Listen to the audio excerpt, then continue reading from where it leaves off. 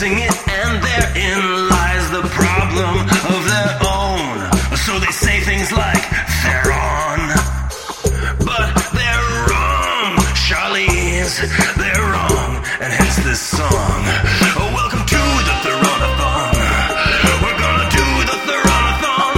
Take a bite and chew the Theronathon. Juicy like fondue, the Theronathon. Get a film review at the Theronathon. Woohoo, the Theronathon. You are listening to Theronathon.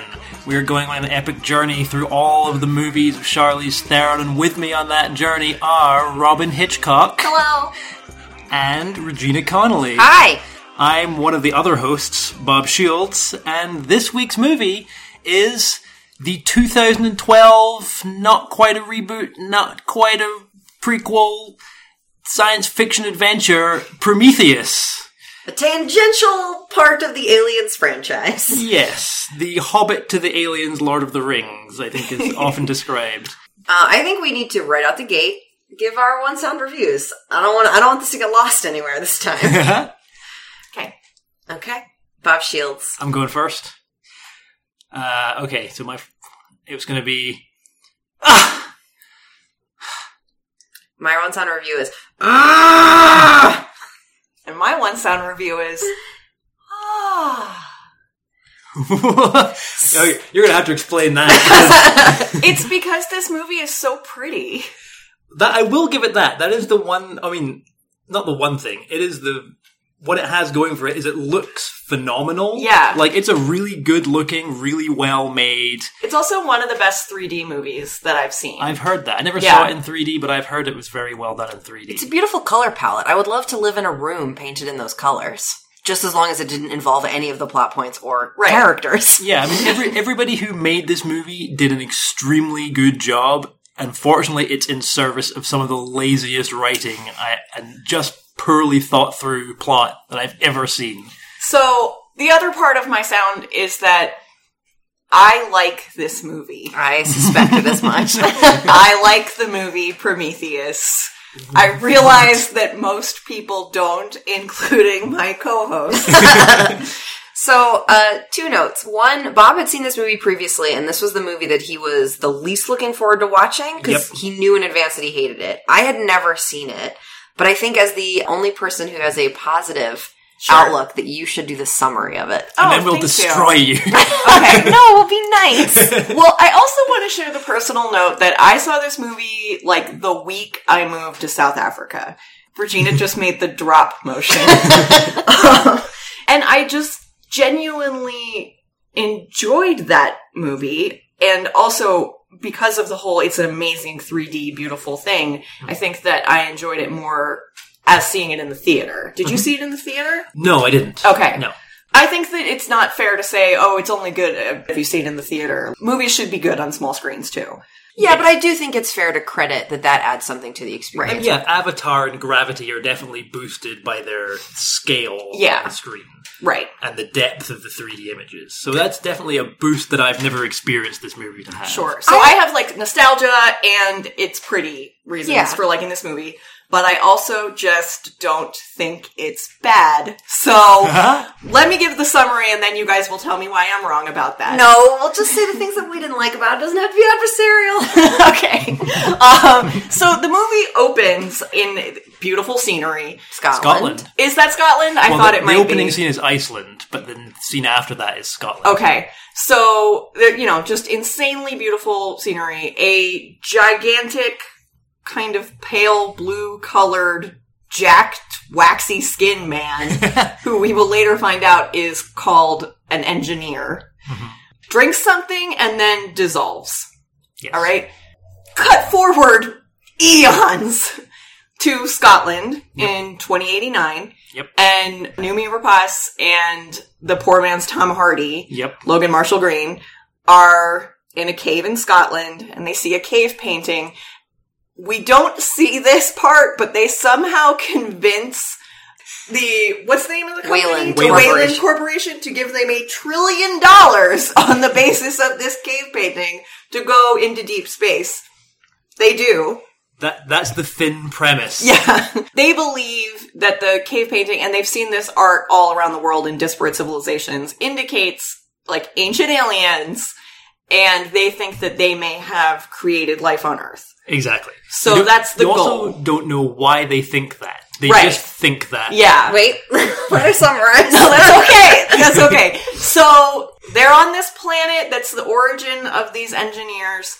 They go into a structure and all sorts of creepy shit and danger is there. They act incredibly reckless in so many ways, which I'm sure you guys can detail. And then the climax of the film, and it takes about an hour to get to any action. Mm-hmm. Yes. There's like an hour of like beautiful scenery talking about the nature of creation, blah, blah, which I genuinely like that part of the movie. I understand why that might be frustrating for some people.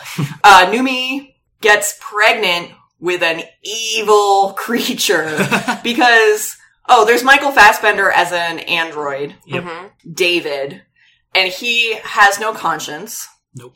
He's like a chaotic in like the character alignment. I mean, they all are in this movie. Yeah, that's true. So he poisons poor man's Tom Hardy with the evil black alien goo. And then he impregnates Numi, even though she's barren. She, in the like coolest sequence ever, which like I think even people who hate this movie can admit. She goes into this surgery pod and the machine cuts this squid monster out of her body.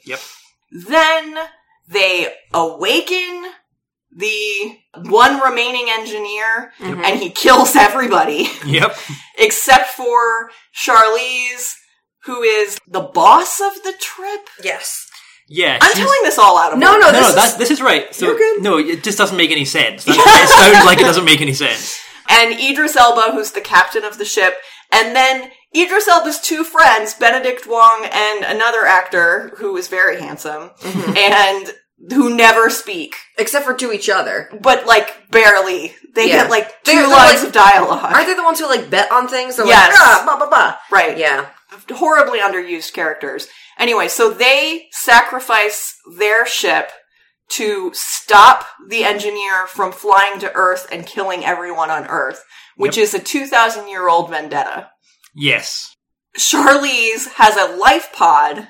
They eject the life pod, and she, like, gets into a parachute pod and gets out. And then in an infamous scene, Idris Elba has crashed the ship that was going to Earth, and it is sort of, like, rolling on the ground.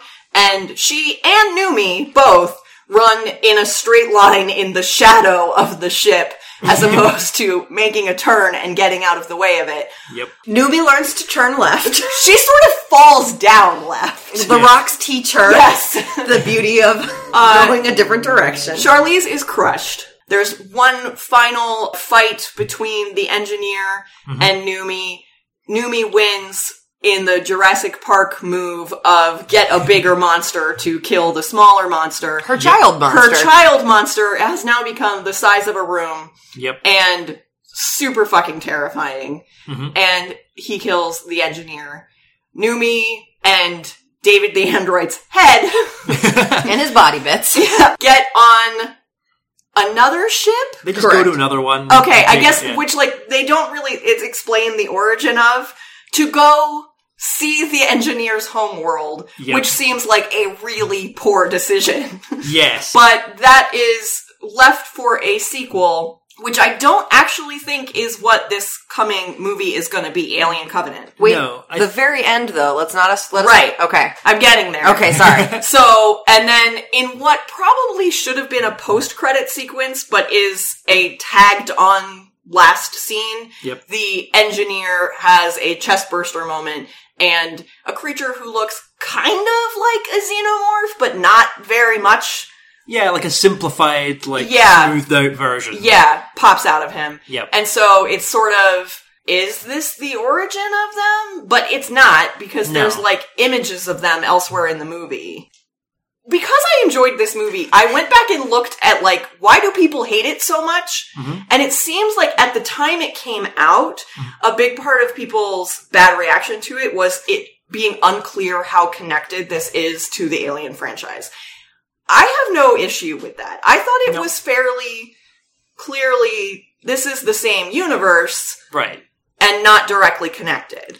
So yeah, I mean, the issue I have with that is that it is presented as something to do with the Alien franchise and in the same universe, but purely for marketing purposes. Like, it is not, the story is nothing to do with the same story that Alien has. Starts off absurdly convoluted with no internal logic or reason for people to think the things or do the things that they're doing.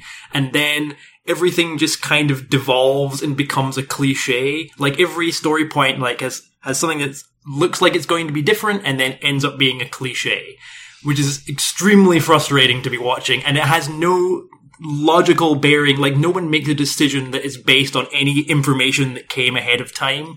People just do things because they do them. That's the thing that I found really frustrating when watching it, is like, so when you watch a horror movie and someone decides to go in the basement, like, the horror movie genre is there to make you feel like, don't do that! It's like specifically designed to engineer that response of like, I'm afraid for them! And then, they have to do it anyway. And this movie, I was like, everyone is making those types of decisions with no thought to anything. Like, they're like, so we're on a hostile planet that's inimical to life, but we go underground and all of a sudden it's fine, and the most insufferable character is Holloway, and he's like, let's take our helmets off! And then everyone's I hate him so much. He's oh my god, so awful. Yeah. Oh, he's just, I think possibly like the most insufferable character on film. Like, he's just, everything he says is grating and brash and arrogant and boring. This is poor man's Tom Hardy, right? Yes. I guess. I don't know. Because I also hate Rafe Spall's character, who's like the goofy the biologist who is just a fool. Yes. So I think that part of my problem with this movie is that all of the characters are unlikable, impulsive children, and they're supposed to be scientists. Well, that's the thing. The difference between like this and a regular horror movie is when you talk about like going into the basement when they shouldn't do that. The reason that's tense in a horror movie is because we know there's something dangerous in the basement, but the character doesn't. So you're watching me like, oh my god, oh my god, oh my god. But this is something where they're supposed to be research scientists. They are supposed to approach things cautiously. So you're watching them make these stupid decisions. And it's just infuriating. And the movie doesn't even set like an arbitrary thing. Like, if they're not like, oh my god, we have to explore today because otherwise if we don't turn around at this time, we won't make it back to Earth. They're like, we have literally all the time in the world to explore this new planet that might have life on it. And insufferable characters like, well, there's only 6 hours of daylight. Let's go inside. Let's take our helmets off. Let's kick shit over. And they have these like little robot things that send out lasers that could map everything. And it's like, I don't understand why you wouldn't send your mapping robots, wait for a map to be created, and then, I don't know, walk the fuck around with a goddamn map. Like, that just seems like a very simple solution to an undiscovered planet. And also they're like, oh my god, this part, I almost like got up and left the room. They bring an alien head back to the ship, and rather than like take a small delicate sample and be like, what the fuck are we doing? They're like, I know what we'll do. Let's shove a probe in its neck and try to reanimate it so it thinks it's alive, and then it starts pulsing. They're like, let's contain it. And I was like, I don't know, maybe you should have studied it before you decided to reanimate an ancient dead life form. You crazy person. But like, also, they're doing that to what end? Like, what do you think is going to happen? Wait, so my understanding of that, and the impatience in general, and I'm pretty sure that poor man's Tom Hardy says this, is that they basically think they're meeting God, right? Right. Like, they if you believe met God, would you stick a probe in his neck and be like, that was talk the to only me? way to talk to him, I wouldn't. But these are people who have built their lives and their passion around, we're gonna find the people who made us, and they can't wait. They don't have any patience. And I agree 100% that every character in this movie, with the possible exception of Idris Elba and his silent friends, make horrible decisions constantly. And they're just horrible people. I mean, poor man's Tom Hardy is insufferable and horrible. Noomi Rapace is like all stricken. Fine. I mean, she's fine. She's fine, but she's just overly melodramatic and whatever.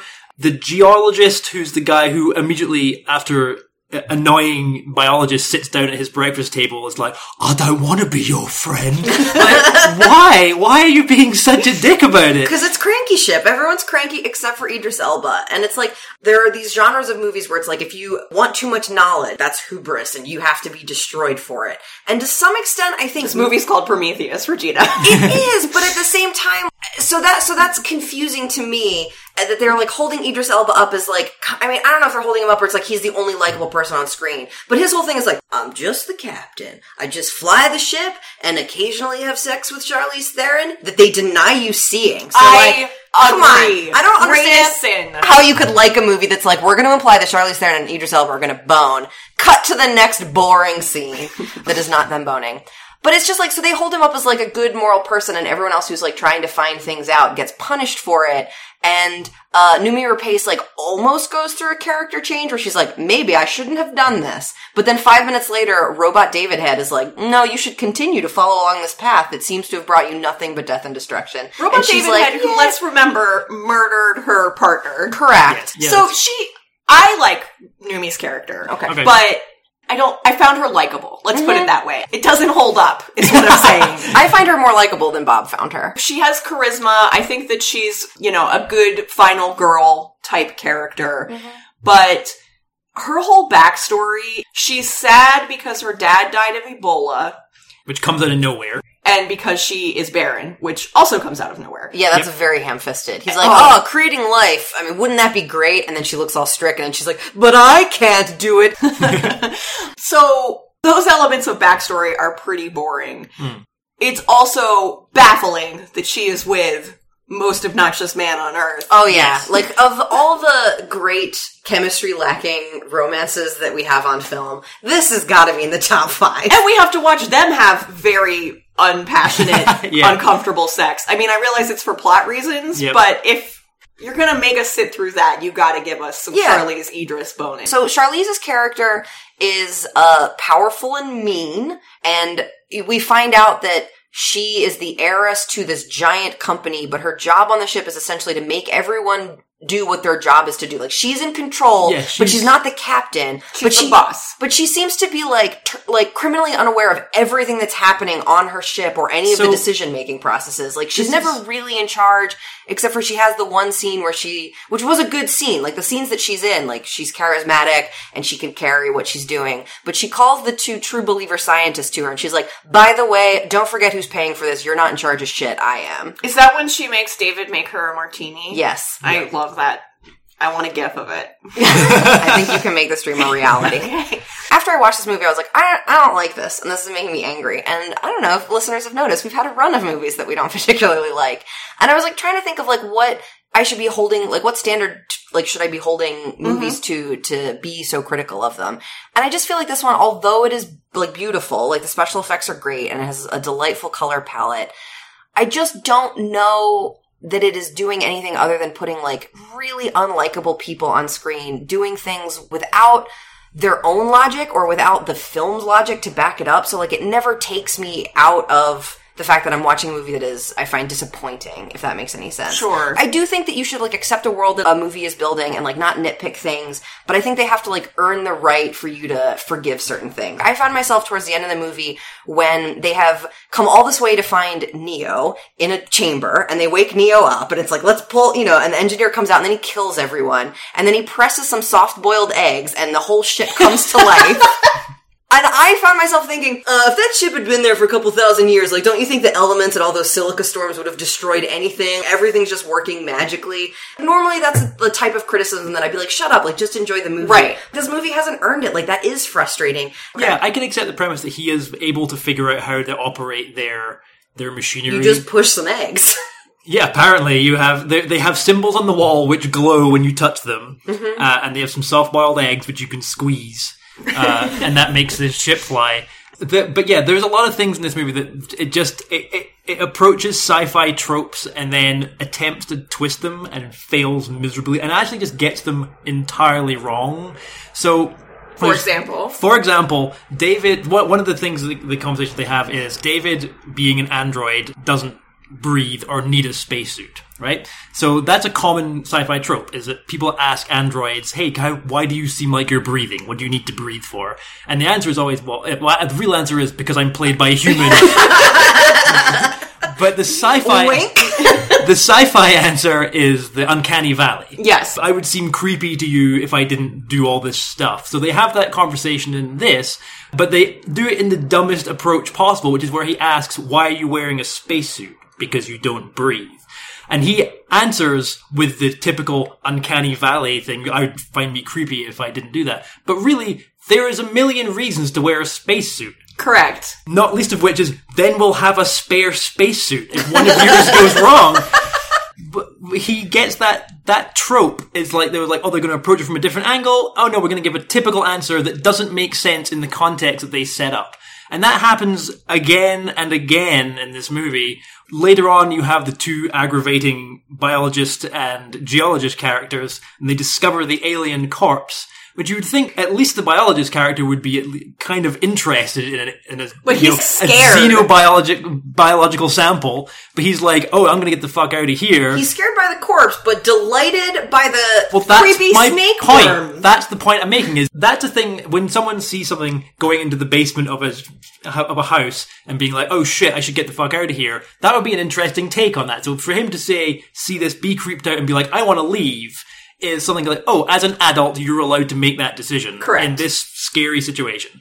But then later on, so they've set up that's twisting that trope, but then later on, he comes across a living alien sample, which looks like a cobra, and he's like, oh, look at it, it's beautiful, calm down, I got this, and then of course it kills him. Why was he cautious with a dead alien, and then not cautious with the living alien? Also, importantly, he's like, I gotta get out of here. But the two of them who leave earlier than everyone else and are in constant communication with the ship and hear about the storm. And are responsible for mapping the facility. Get lost. I guess. It's just they're sort of like, everyone else makes it to the ship, but no one seems to notice those two guys aren't with them until the end. They're like, oh yeah, they're still down there. Yeah, you see them being like, hey, we've been here before, we're in the wrong place, blah, and blah, blah. And rather than like staying put, like you do when you get lost in a mall, they are like, let's wander around the crypt of goo. And touch evil things. The innavigability of the facility doesn't affect anyone else. When everyone else needs to leave in a hurry, they just leave. No problem, never addressed. They're somehow lost in the facility. Look, there are a lot of idiots in this. I know. It gave me an appreciation for Arrival after I watched this, because I was like, Arrival was slow, and there was a lot of talking about the thing they were going to do, but Arrival felt like a scientific approach to this. And if this movie had not been like, it's a ship of scientists, maybe I wouldn't have been so annoyed. If it was a ship of adventurers. Or like the Marines and aliens. Or the truckers in the first movie. Okay, so I am married to a scientist. Yes. And let me tell you, scientists are people too. Yeah. They're not all smart and cautious, and my husband is smart. But they're normal people. They have normal human flaws. So I agree that it is a little inconsistent with what we would expect, and it can be very frustrating to watch this endless series of stupid choices, but I don't think it's impossible that humans would make these stupid choices. I think it's impossible that you'd have a ship of only stupid choice-making humans. But also, like, one of them's gotta be like, guys, I don't know, look under a microscope for 5 seconds. One other thing, they kept talking about how the engineers have made us, and then they find that the DNA is an exact match, and they're still hammering on about the engineers made us. And I was like, or they could just be your ancestors. I don't think my great-grandfather created me. I just think, he's my ancestor. But they're like, no, we are convinced. And Idris Elba at some point exposits, these are all weapons of mass destruction, and they're coming for Earth to kill us all. Based on, I don't know. I think like, because that one, the geologist, the Cobra thing spits some acid on him, and he falls face first into some of that black goo, and then becomes a rampaging zombie. Yeah, he becomes a pretzel zombie. In a very out-of-place sequence. Did you say pretzel zombie? Yeah, because he comes all like folded up. Okay. He arrives twisted into a knot, and then kills a bunch of people For why? It's a very strange scene that feels very out of place. It's a scene that feels like if you removed it from the movie, you would have lost nothing. I think they were just like, we need to up more the action. It's been a while since a tentacle went down someone's throat. Also, you can say that about every scene in the movie. Not the surgery.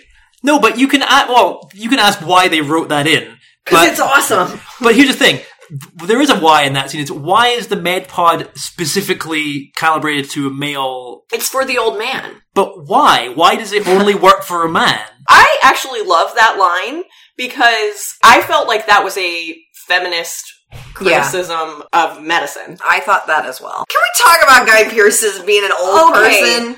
Apparently, they originally wanted Max von Sydow, which he's an old man actor. You would recognize him. It would have been excellent casting. Yep. They had a scene that they wrote but never filmed with young Wayland.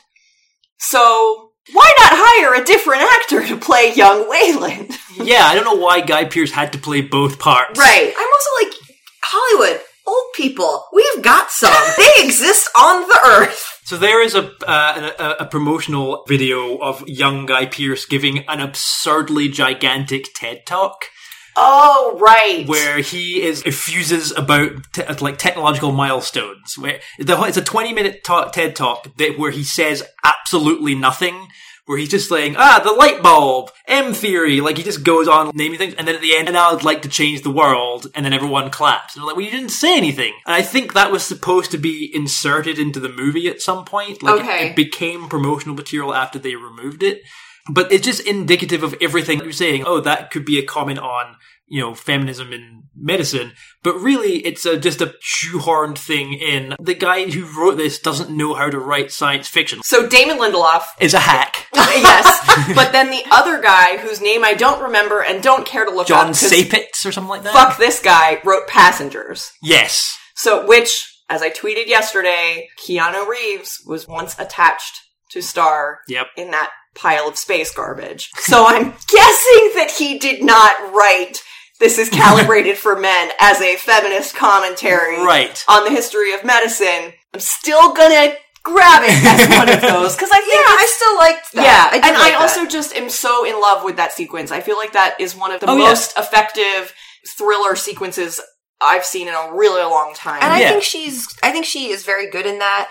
I like that she's like, I want an abortion. I love it. And 5 minutes later, she's like, I've made my own abortion happen. I love it. But the thing that I don't love, besides the thing about no one reacting to her just covered in blood, is the weird sequence in which she finds out that she's pregnant, because David is a character that I would love for them to have done more with, because I think there's an argument to be made for David being the central character, and that if someone is going to be Prometheus, is it actually the humans in the ship are Prometheus for him? They're the Titans and they've created him, and there's an intermediary or whatever. I thought the sequence of him being alone on the ship was very beautifully done and interesting, and there's the thing about putting the fire out, which I was like, oh, Prometheus, fire, this is going to be important. And they never talk about that again. It's like you have to learn, not to let the pain bother you. And I think one of all the Lawrence of Arabia stuff? Yeah. And then for some reason, a robot needs to dye his hair. That happened. Because he wants to look like Lawrence of Arabia. Cool, yeah. Which I think is so cute. I really like the David character. I like that he has wants. But I want them to spend more time with it. What does he want? I feel like he's like a toddler, which he may be, right? He probably was created shortly before this. Uh-huh. So he wants what he wants in passing moments of caprice. He's kind of annoyed at poor man's Tom Hardy. Insufferable Holloway. Yes, and he's being android racist. Right. And so he's like, you know what? I'm gonna murder you. Although he did bring that over, so I think that maybe he already sort of had that idea. I think he was planning to do that allegedly because Guy Pearce's character told him, I want you to go further, try harder. So I thought he was trying to get more information about the black goo, and he was using a test subject, the most insufferable character, which was great judgment on his part. And so that's why he chose to poison that guy. But the instruction is just try harder. To do what? What is he trying to do? They're trying to figure out the deal with the engineers. Ultimately, we find at the very end that old Guy Pearce has snuck himself along on this mission, and that Charlize Theron is his daughter, who didn't know that he was there, and they have a weird sequence where she dramatically says, Father! And Guy Pearce is here ultimately because he doesn't want to die, and he thinks that the engineers have the Fountain of Youth, Boy, am I tired of that plot device. Yeah, and also like the whole rich, powerful men all they care about is immortality. I don't really think that's true. And also bored with it. So I think that he was encouraging David to find out what the black goo does, assuming that it was the Fountain of Youth, which he has no reason to assume, because just because they created life, why would you assume they know how to make life last forever? Who can say? They didn't see the opening sequence of the movie. Right. I also think that Michael Fassbender is incredibly effective in this role. He's great. He's great. Yeah. And he nails the Uncanny Valley thing. Yes. Also, I love the shot of the black goo on his fingertip and the Wayland logo is in his fingertip. The detail and the attention to detail in this is really, really good. Like, it's so well made and so convincingly rendered. But it's just, I cannot get over how terrible the writing is. So the thing with David that I was going to say before is the scene with him and Insufferable Holloway, where he's like, I'm doing this and I'm kind of drunk now for no apparent reason. Because he's upset because he's, his faith has been shattered because he spent 6 hours. Exactly. Okay. He's a bad, annoying person. He is. He's got a fragile ego. So great. So he's drinking and he's like, well, how would you feel if you thought, well, they're talking about creation. That's the best. The whole, this is a very thematic thing. I like that scene. That's what I'm saying. You sound so angry. No. So what I'm saying is I think that is one of the best scenes in the movie is where he's being a dick and David is like, how would you feel if your creator answered you'd like that? And I felt like there was so much potential for that to be the crux of the movie about David. Mm-hmm. And then they just don't do that. And I feel like they just sort of have David act as an agent of chaos to change things for the plot that they're going for. But they don't. I think that they decide that Noomi Rapace is the heart of the movie and they're following her storyline. And I think that they gave themselves an interesting deck of cards to play with David and they chose not to do it. And I find frustrating. I think that was influenced by this being, in some sense of it, an alien movie and they want to honor Ripley, which I would too. Sure, but then you could cast, I don't know, a woman as the android. I would say the other scenes that I think are good is, I don't know if you guys know this, but we're doing a podcast about Charlize Theron. And not just the state of broken science fiction. But Charlize Theron scenes are good. I think she is great in that role. She wears bizarre wedges that I'm a fan of. Yes. And she, as the person who's in charge, every time she walks into a scene, she's like, I'm commanding this scene. Correct. And then she disappears. I think the only thing that falls short is her inability to turn left. Right would have worked. Right would have worked as well. Also, I'm sort of holding out hope because we see the ship fall on Noomi Rapace and she's still alive. She's got a little rock above her, which is stronger than a giant alien ship. City-sized ship. Yeah. One thing I gotta say is my favorite moment in the movie might be when they're watching a hologram of Wayland talking about the mission, and great. He is introducing David, and he says, this is the closest thing I have to a son, and she makes the most epic eye roll face. I don't think she actually rolls her eyes, but she rolls her eyes with her entire body. Yes. It is fantastic. God, she's so good at that. I also really like that they made this bitchy character. She is just a stone cold bitch. Yep. And still likable. Oh yeah, so she is great. I think everyone actually works really well with the limited character material that they have. And she does a very good job, but just the problem is her character contributes nothing to the story. She's another example of a trope that's in there for no reason. Guys, what if Charlize had been David? Oh my god, that would have been so awesome! She was originally going to be cast as Noomi Rapace's character. But she couldn't because of Furiosa, which is a good reason to not be Noomi Rapace. Indeed, yeah. But so she's cast in there as the company man along for the journey. There's always starting in Aliens and then also Avatar has one as well. The company person who's there for bureaucratic observation reasons and to make sure everything is under budget, so to speak.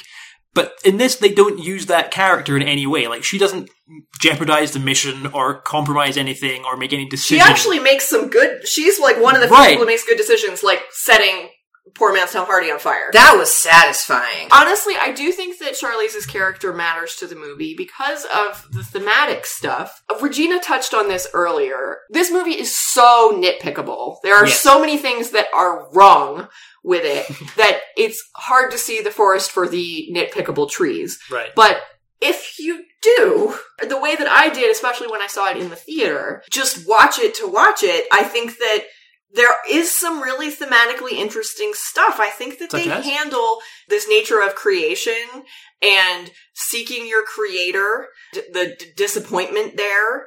There's this idea of, you know, the engineers allegedly created us. It's sort of the creation comes from destruction. Like we see in the very beginning, he dissolves, and then you watch his DNA recombine. Goes from black to a color. Yes. So painful to awesome. Yes. Wayland creating David. I like the idea of Noomi is Christian.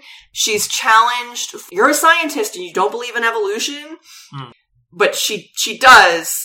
She basically believes in intelligent design by these aliens. Right. Which, as it turns out, is not quite the thing. Right. There's apparently, some people think this is a aggressively Christian movie.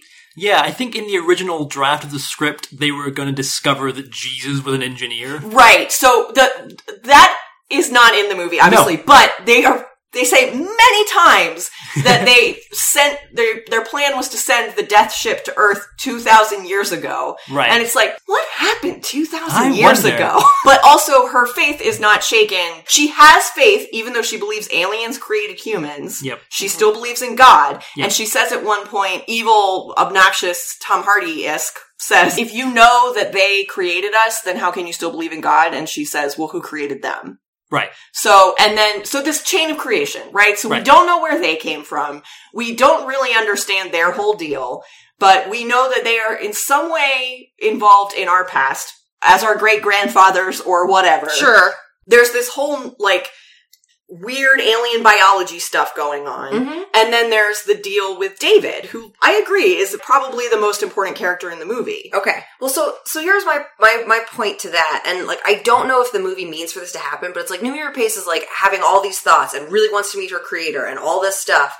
And at the end, she's like, I deserve an answer. I need to go talk to them. And David is like, why? And she says, I'm a human and you're a robot. Like, I get to decide this. And I'm sort of like, you're his creator. Like, you're right there and you're refusing to answer. Like, can't you see that is also what is happening? I think the movie is aware of this hypocrisy and we're meant to think about it. And that's the best line they could come up with? Okay. I'm a human. You're a robot. Shooting into space. Credits roll. I was like, you just said this for 2 hours and that's your best screenwriting?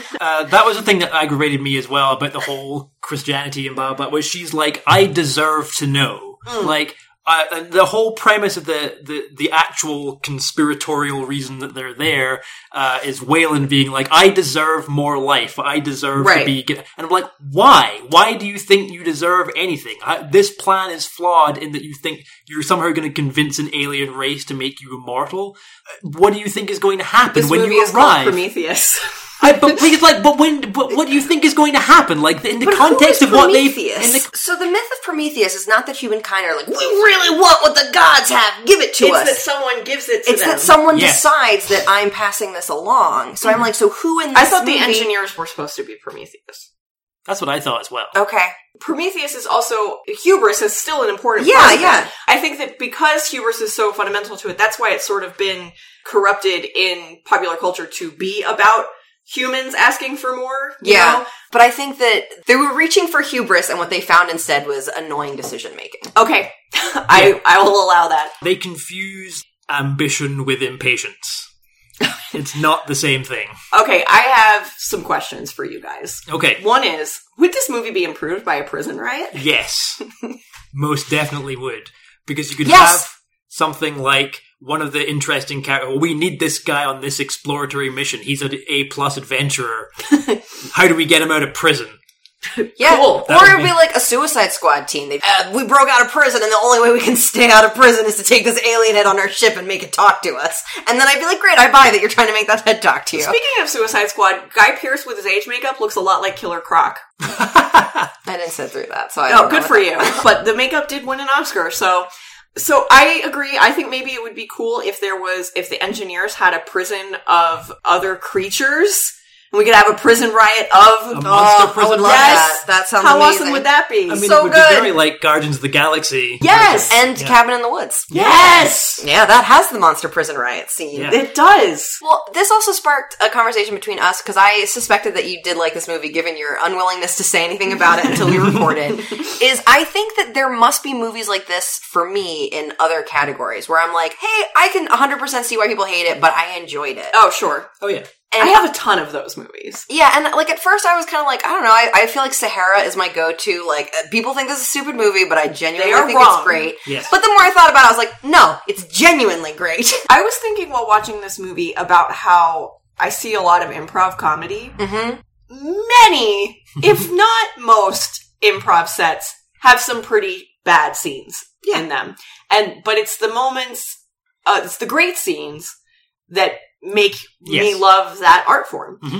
This is a movie that has a lot of bad scenes, but it has some great scenes. And I think that I've sort of conditioned myself to remember the good things when I'm judging a work as a whole. For me, when I think about the movies that this compares to that has similar issues, I can think of movies that have one similar issue. So like, we were talking about Terminator. Skynet's plan in Terminator does not stand up to scrutiny. Like, when he's sending someone back in time to kill John Connor, like, what does Skynet think is going to happen to Skynet? Like, what's its experience going to be? It doesn't make any sense.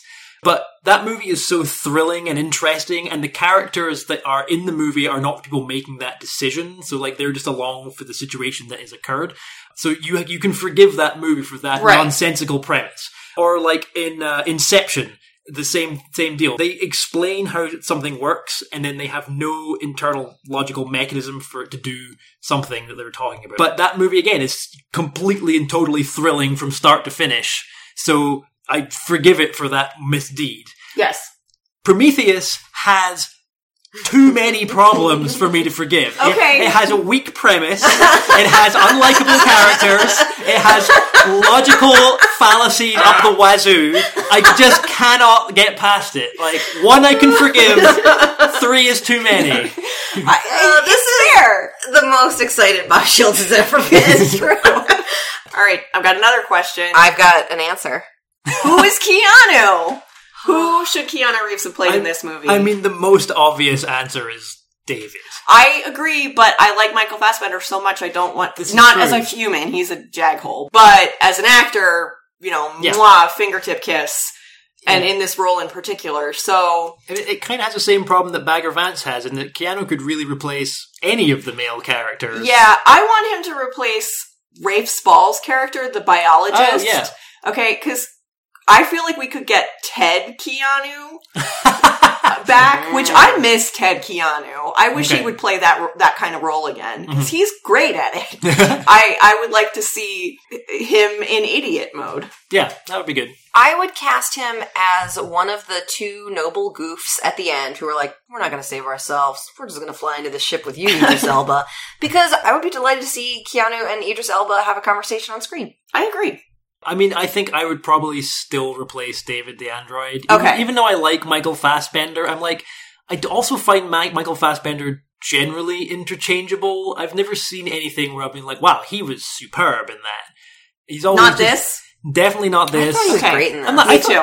It makes sense. Yeah. It seems like a role that Keanu could play. He would be in full Day the Earth Stood Still mode. So I have a question. Do you think this movie would have been different without Charlize in it? Not as a like if someone else other than Charlize had that role, even though this is a movie that you genuinely disliked for many reasons, did she do the thing that we often credit her with, which is elevating the movie with her mere presence? I think that's the reason she's in it. This is also an and credit for her. Yes. Yeah, I know. Which is exciting. Yeah.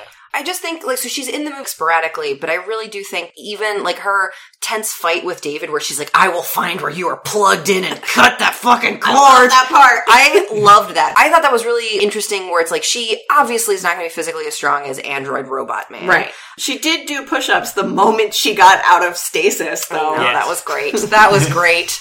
She's still dripping with the fluid. Yeah. I also gotta do some push-ups. I think my favorite part of the movie with her in it is the tone of voice she uses every time she talks to David. In every instance. How dismissive. Voice thing. Yes. Where she's just like, wake them up. Make me a fucking drink. I will cut your power source. Her casting in this, like, while she does elevate the movie and she does make it a better movie, her casting is just purely for marketing purposes. It is entirely like, this has got a great cast, and it's part of the Alien franchise. You need to buy a ticket. Not actually made because it's an interesting premise or movie or well done. I think that they thought that they were making high art. I think Ridley Scott thought he was making high art, but Ridley Scott's a crotchety, crazy old man now who is far beyond...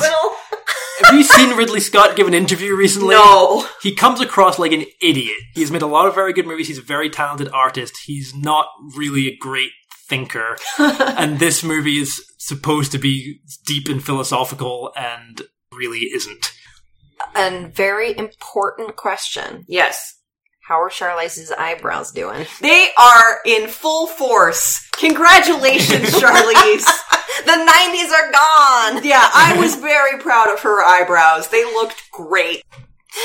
Sorry, I hope that we have not sucked all the joy out of this movie for you. I hope we've sucked all the joy out of this movie. Guys, you are by far not the first people to go through how horrible this movie is to me. And I genuinely thought when I rewatched it that I was going to dislike it now. Mm-hmm. Yeah. I was like, I got caught up in the magic of the theater. Mm-hmm. So now that I have had all of these things pointed out to me in the theater, I remember when I first saw it, I was furious that they took their helmets off. Right. I thought that Charlize not being able to turn was also silly. Yeah. But a lot of these nitpickable things I did not pay attention to, not care about. Yeah. Watching it, even being aware of how stupid everything is, I'm still like, I like this movie. I'm gonna do an Ebert or Meebert. Okay. This is a series whose inspiration has come, gone, and been forgotten. I'm aliened out. That's a Meebert. Ebert. Okay, it's a trick question. He was dead already. No, he died in 2013, I think. He wrote that in his review of Alien Resurrection. Okay. But then he gave Prometheus 4 stars. Interesting. He gave it 4 stars. He says, Ridley Scott's Prometheus is a magnificent science fiction film, all the more intriguing because it raises questions about the origin of human life and doesn't have the answers. We have to rank. We do have to rank. Oh god, we have to rank it. I'm just gonna go. So for me, I did not enjoy this movie, but I am going to I'm gonna nestle it carefully between Bagger Vance and Cider House Rules. Okay. Bagger Vance is better than this because at least the kid falls out of the tree and it was chuckle-worthy. This is my new number 2.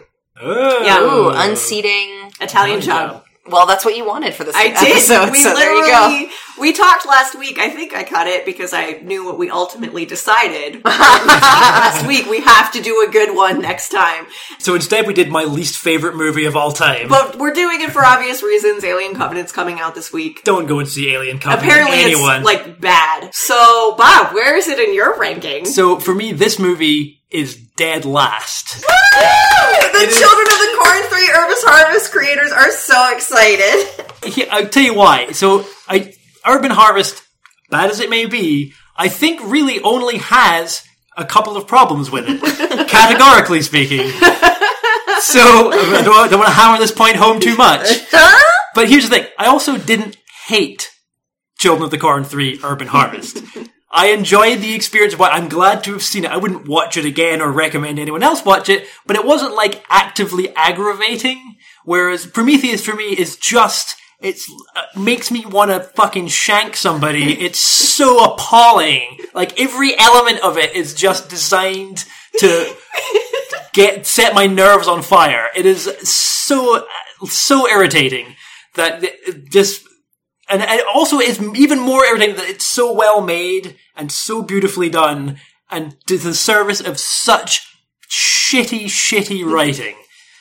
It is everything that is wrong with Hollywood today. All movies, like it's catalyzed by the Star Wars prequels and furthered and enabled by Damon Lindelof and his band of collaborative hacks. It's just the worst worst movie I've ever seen. And also, like, incredible I'm not sure how Bob feels about this. I should be primed to love this movie as well, because, like, I love the original Alien franchise. Yeah. The original Alien movies. I love movies like The Matrix that talk about, like, philosophical things and all that kind of stuff. This movie is just so horrible to me. This is the angriest I have ever seen Bob. Yeah. By a lot. Yeah, same. He's normally a pretty even-keeled person. So next week we are doing a good movie. Yes. Yes. Please. We're determined. Guys, thank you for coming to my house and talking about this challenging film. I feel like I'm sat between the both of you, and I feel literally and metaphorically very between these opinions right now. It's a bit of a challenge. I'm going to put the kettle on for Bob, and I'm going to get a cookie for Robin. And it represents everything that's wrong with the whole world. It's pretty. All right. Thank you so much for listening. Thank you, Alex Reed, for our amazing theme tune. Thank you for sharing this with your friends. If you have done so, that's very kind of you. We hope next week to be bringing you a delightful film that we'll all be jazzed about, or maybe we'll just re-release our Fate of the Furious episode, which is still our number one, but number one in our hearts now and for always. It's Charlize. So, thank you, Charlize! And now you've heard the Theronathon. Every word of the Theronathon. It just occurred at the Theronathon. I hope your heart was stirred by the Theronathon, and that your kitties purred at the Theronathon. Your curiosity spurred by the Theronathon. You're turning into a nerd for the Theronathon. And if you're flipping the bird at the Theronathon, we are undeterred. Thanks, Charlize Theron, for being worthwhile enough that Bob would sit through his second least favorite movie or least favorite movie of all time out of all movies twice. I think that really speaks to her star power. I agree. And her... I've seen this movie 4 times. I don't understand you as a person. So, the reason I've seen this 4 times is because I cannot understand how it's possible to make something I hate so much that I occasionally check myself. Oh my god, I'm trying to end us on an up note. Reel it in, Grandpa.